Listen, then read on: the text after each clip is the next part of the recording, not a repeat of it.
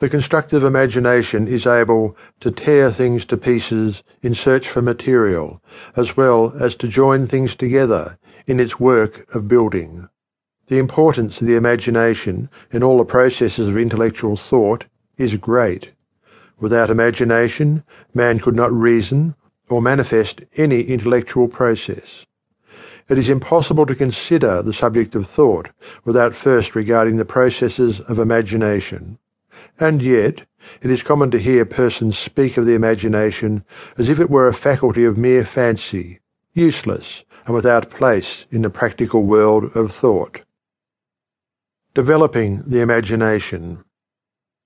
The imagination is capable of development and training. The general rules for development of the imagination are practically those which we have stated in connection with the development of the memory. There is the same necessity for plenty of material, for the formation of clear and deep impressions and clear-cut mental images, the same necessity for repeated impression and the frequent use and employment of the faculty. The practice of visualization, of course, strengthens the power of the imagination as it does that of the memory, the two powers being intimately related.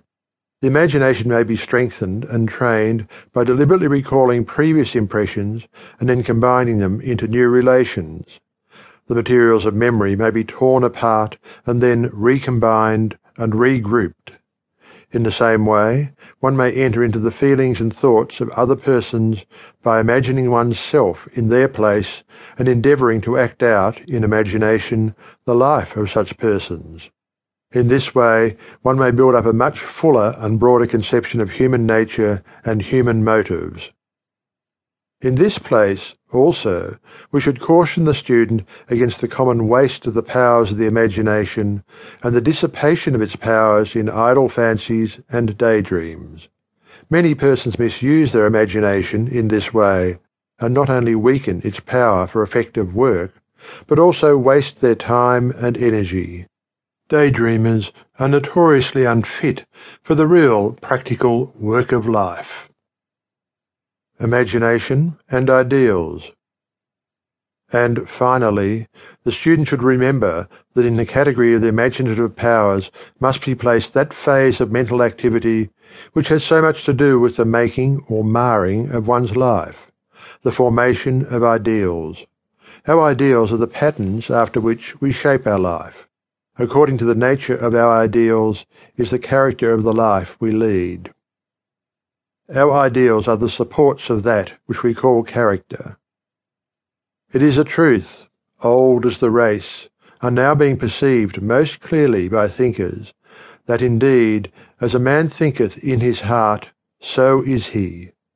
The influence of our ideals is perceived to affect not only our character, but also our place and degree of success in life. We grow to be that of which we have held ideals. If we create an ideal, either of general qualities, or else these qualities as manifested by some person living or dead, and keep that ideal ever before us, we cannot help developing traits and qualities corresponding to those of our ideal. Careful thought will show that character depends greatly upon the nature of our ideals. Therefore we see the effect of the imagination in character building.